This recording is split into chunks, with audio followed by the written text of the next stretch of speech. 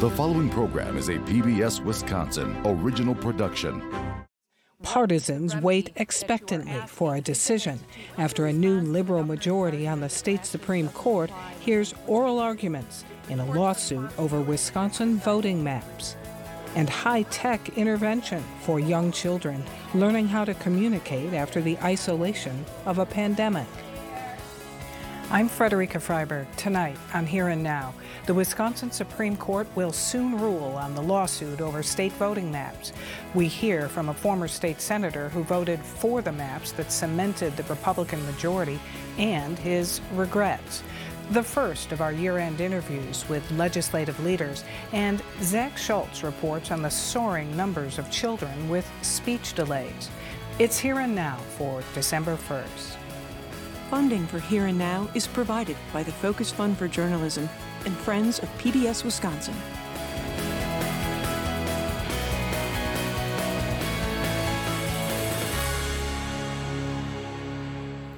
A case before the Wisconsin Supreme Court could upend state district voting maps, and the new balance on the High Court suggests the liberal majority could find the maps unconstitutional. Marissa Wojcik has more. What we have here today is a constitutional violation. When the Wisconsin Supreme Court heard oral arguments challenging the state's legislative voting maps, it felt a little like Groundhog's Day. The districts aren't contiguous and they violate the separation of powers. Plaintiffs say the case now before the court makes different challenges not addressed by the court in 2022, the last time it ruled on the state's district maps. The new arguments primarily centered around the contiguity of some districts, says Marquette Law School research fellow John Johnson. They have weird little island areas that are disconnected from the rest of them. These islands were caused by towns being annexed from municipalities over time. One party argued the result violates state constitutional requirements because these districts are not physically contiguous. The other side says contiguity has a broader definition, and the lines as drawn have 50 years of precedent behind them. If the court were to find the maps unconstitutional, an alternative would be needed. I think if they choose the separation of powers complaint, then they have to institute entirely new maps.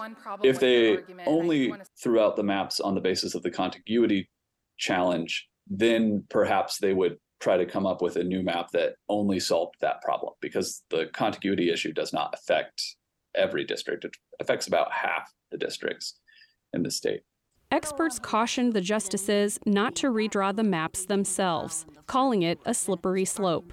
If we are to find these maps unconstitutional, and we were to turn to someone to help draw the maps, do you have names of people that you would suggest? Justice Brian Hagedorn pushed both parties on what true partisan fairness looks like for Wisconsin. What would be neutral? What's the acceptable range of Republican or Democratic-leaning assembly districts or Senate districts that's within the permissible range?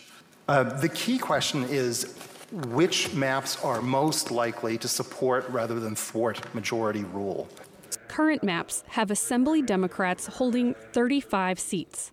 Republicans have 64.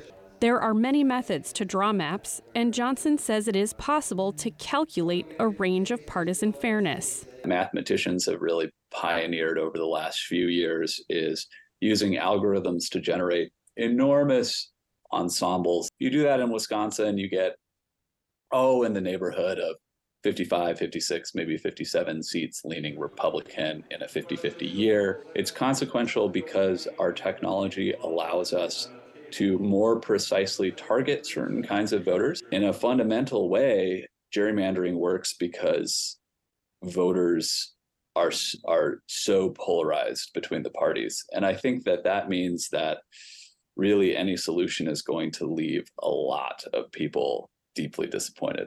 No matter how the court rules, there's no guarantee this won't happen all over again. Is there any end to this litigation?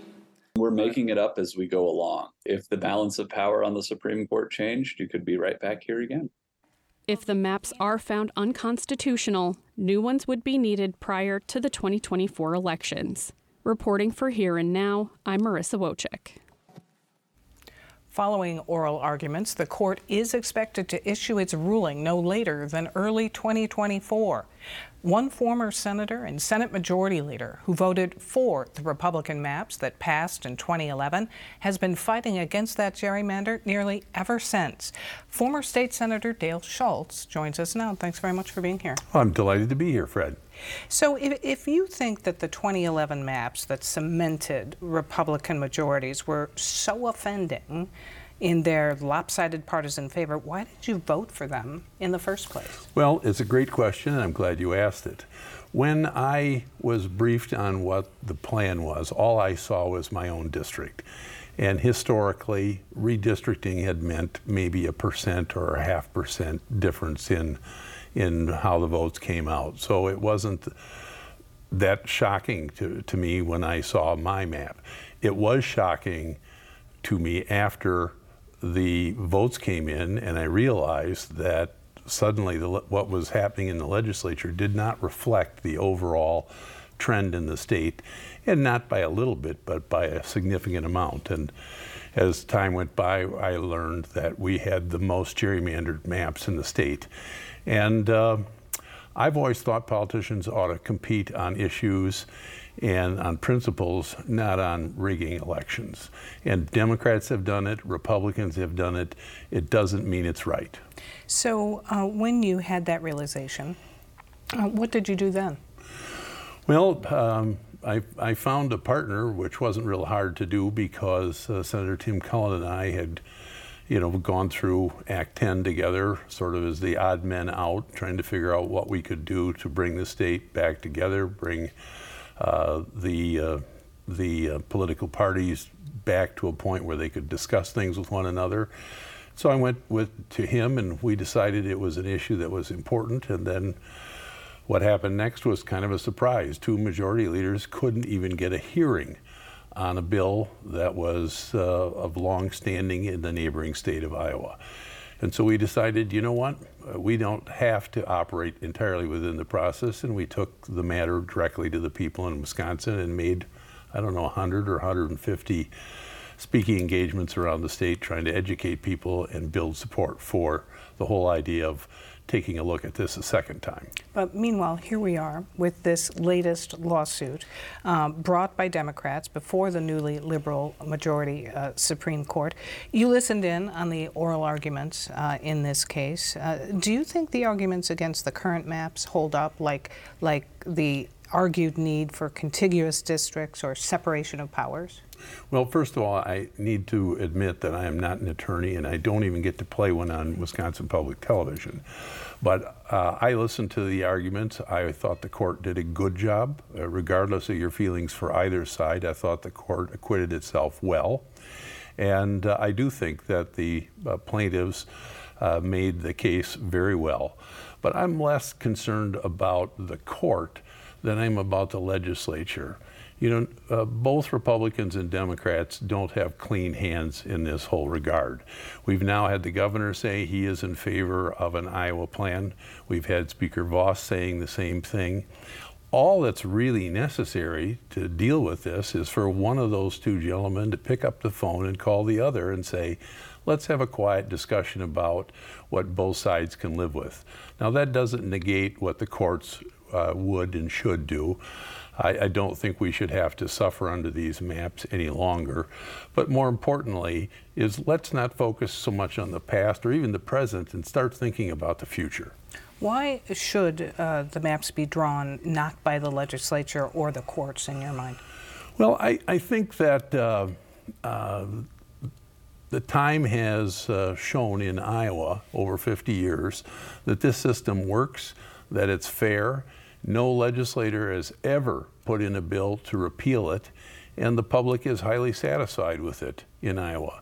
Whereas in Wisconsin, we've seen a situation develop in the last few years where no one is in favor of what we've done, not even Republicans. And just to back up a little bit, under the Iowa model, it would be a nonpartisan commission. Correct, or a civil servant would work and develop the maps. And I don't think more than once have they ever had 2 votes. And the reason that they haven't had 2 votes is every legislator looks at their district and they go, well, I'm in my district and it looks pretty good to me, so I'm going to vote for it because I could get worse. One of the things that I think Justice Rebecca Bradley brought up was this idea that it was undemocratic if you force everybody to go up for re-election under new maps, including state senators who are still in the midst of their terms. Well, but that conveniently ignores the argument that people have been operating under maps that dilute the power of the voters, and they've had an unfair advantage. Why should they be able to continue that even 2 more years? Why do you think taking the hyper-partisan out of voting maps is good for the electorate? Because I don't think when people are engaged in that process now, given the new technology and tools that are available to them, that they're thinking about the voters first. They're thinking about power, because this is really an exercise about power. My friend Tim Cullen makes that point all the time. It's not a Republican or a Democratic issue. And it seems every time we engage in this process, the only real loser is the general public. They ought to be picking their representatives. It shouldn't happen the other way around. So having lived this now for a decade and been very immersed in it, what do you think is going to be the outcome of this state high court ruling? Well, I think that they probably will find it unconstitutional. I think there seems to be broad consensus on that. It's not any great insight that I have. I don't have any awareness of what they may or may not do. I think there's a broad consensus that the public wants a fair set of maps, but that's not the issues before the court. But I think that the court has sufficient grounds to do something. And they could actually be joined by 2 politicians who said, we're going to take care of the future, you take care of the immediate present, and we would be in a better place in Wisconsin this next spring. We leave it there. Dale Schultz, thanks very much. You bet. Thank you. Happy holidays to you and all the listeners. Thank you. As to the Supreme Court, former Republican Wisconsin Attorney General Brad Schimel came out early, announcing this week he is running for the state Supreme Court against liberal Justice Ann Walsh Bradley. Bradley's term is up in 2025. She was first elected to the Supreme Court in 1995 and is the longest-serving justice on the court. She is part of the 4-3 liberal majority. Elected in 2015, Schimel served 1 term as AG and is currently a Waukesha County Circuit Court judge. As a prosecutor, Schimel had been outspoken against abortion. He defended Republican-drawn redistricting maps, strongly supported voter ID, and joined a multi-state lawsuit over the Affordable Care Act. So on August 1st of this year, the balance of the Supreme Court shifted. We all knew.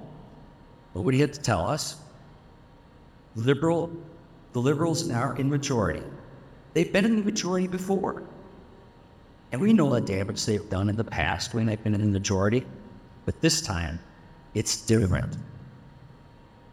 As they say, this is not your father's liberal majority. It's different, and they've demonstrated that they intend to make big changes. A lawsuit has been filed over the state's near-total ban on collective bargaining for most public employees. Act 10 was enacted under former Governor Scott Walker in 2011, prompting massive protests in and around the state capitol.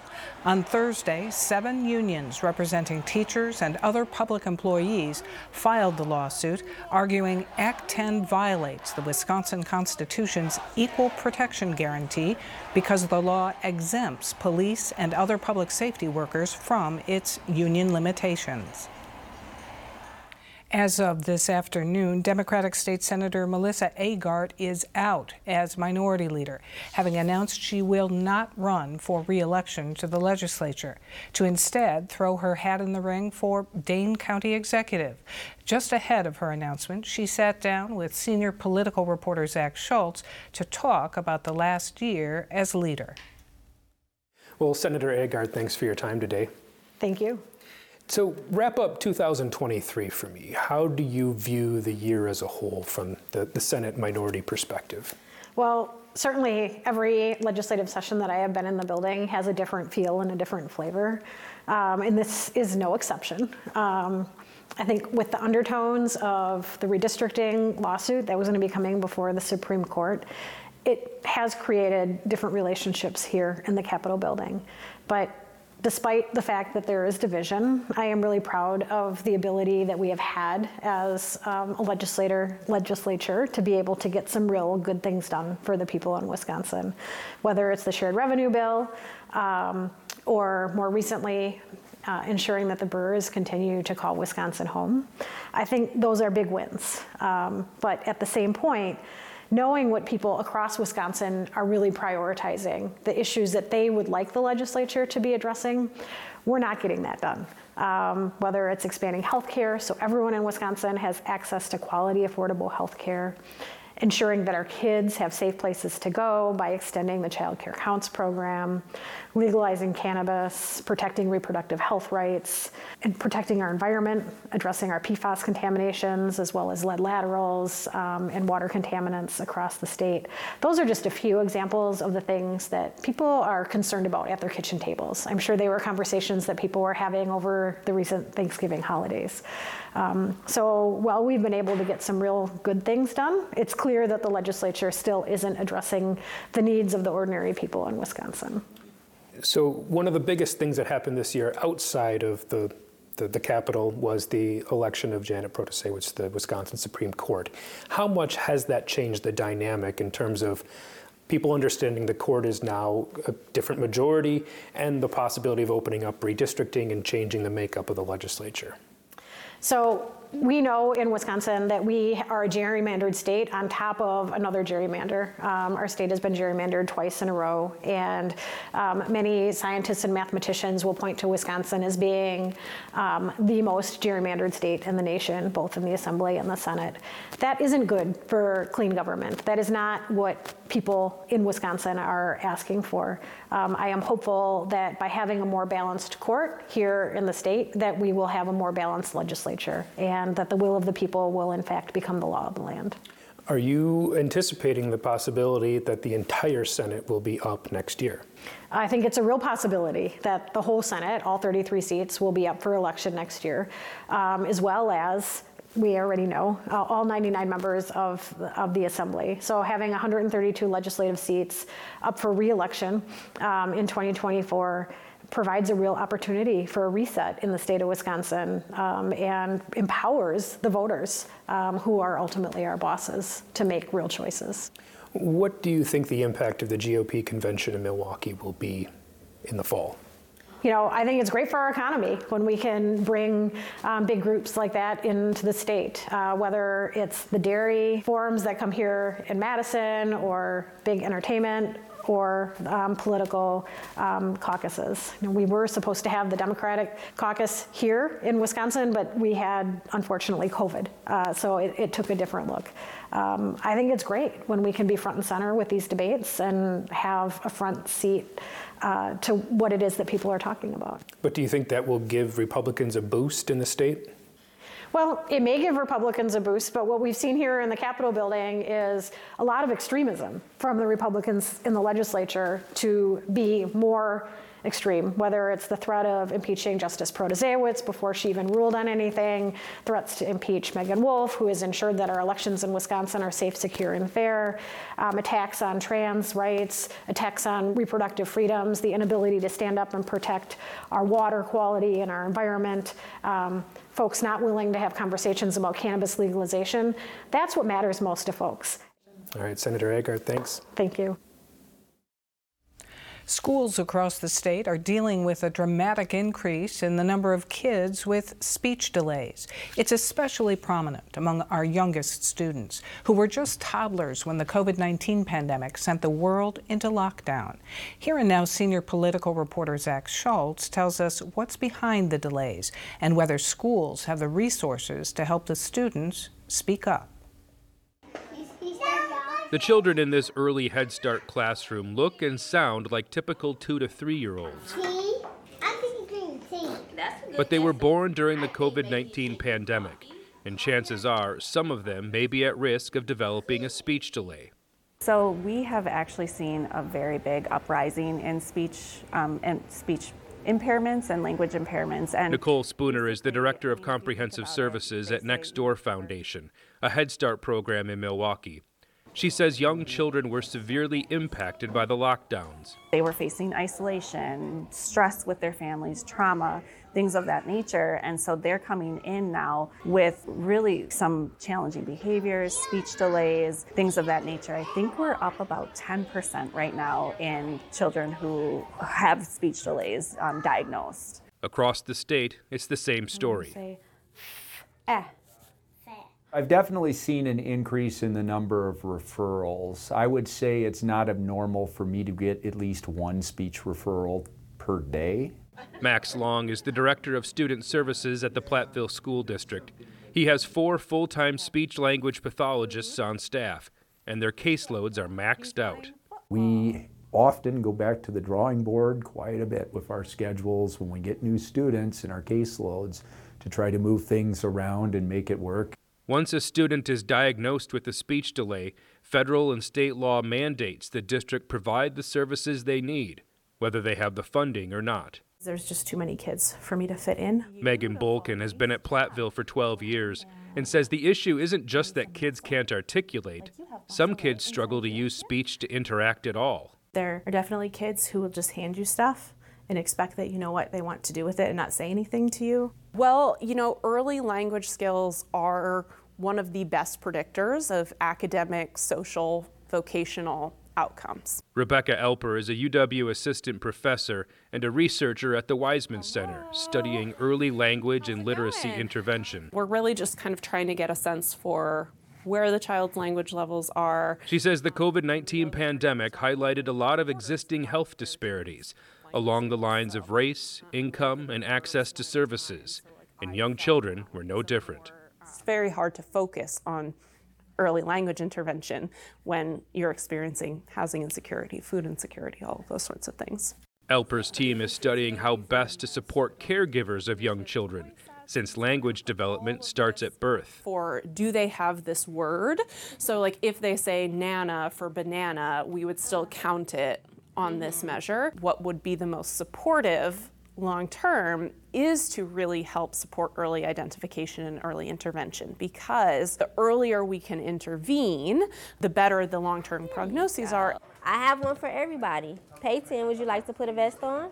Back at Next Door in Milwaukee, they use a system called Lena to help identify kids with possible speech delays. These vests are going to record the amount of interactions that we're having with each other. It's going to tell us how often we talk to each other, because talking is very important. It's like a superhero this time. Yes. Shakita Caldwell is the lead teacher in this classroom and convinces the kids to wear vests that contain a small device that monitors and counts interactions between kids and teachers. But guess what it's going to do? It's going to help you to talk more, and it's going to help your teachers talk to you more. And we're going to build lots of vocabulary together.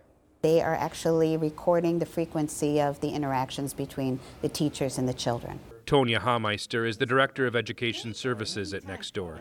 She says Lena is a coaching program. When they download the data from the recorder, it creates a chart to show the number of times a student and teacher talk to each other. That lets the teachers know which students need more attention. So if I have that child who scored lower, who wasn't having many interactions, then I will plan to, okay, I'm going to have a one-on-one with this child. Maybe I'm going to read more books with him. I want him to name. I'm going to ask him what does he see in the book so I can get those words out of him. Hameister says Lena started as a research program, but now Next Door has adopted it for all early Head Start classrooms.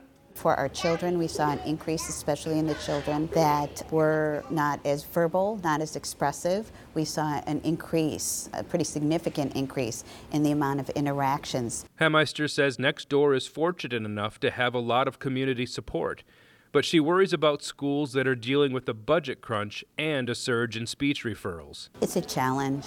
It is a huge challenge. We know a lot of our systems are resource depleted and they're tired. In the last state budget, Governor Tony Evers proposed using the budget surplus to put an extra $1 billion into special education funding.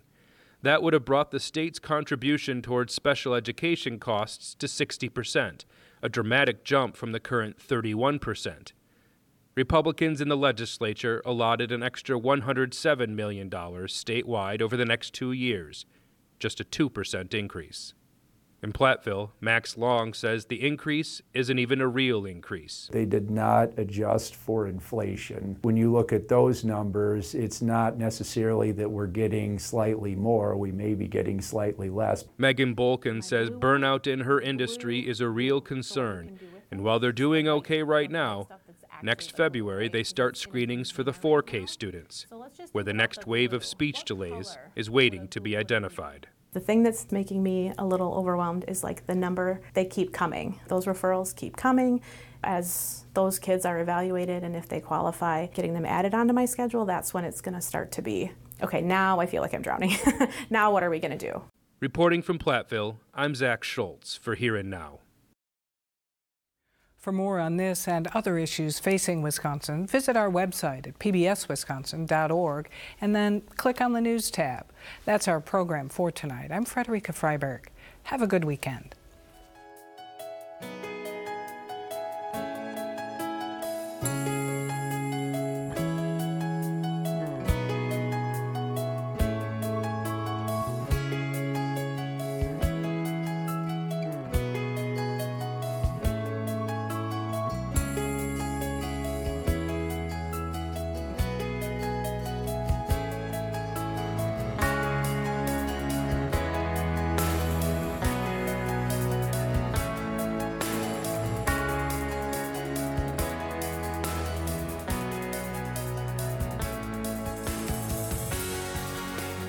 Funding for Here and Now is provided by the Focus Fund for Journalism and Friends of PBS Wisconsin.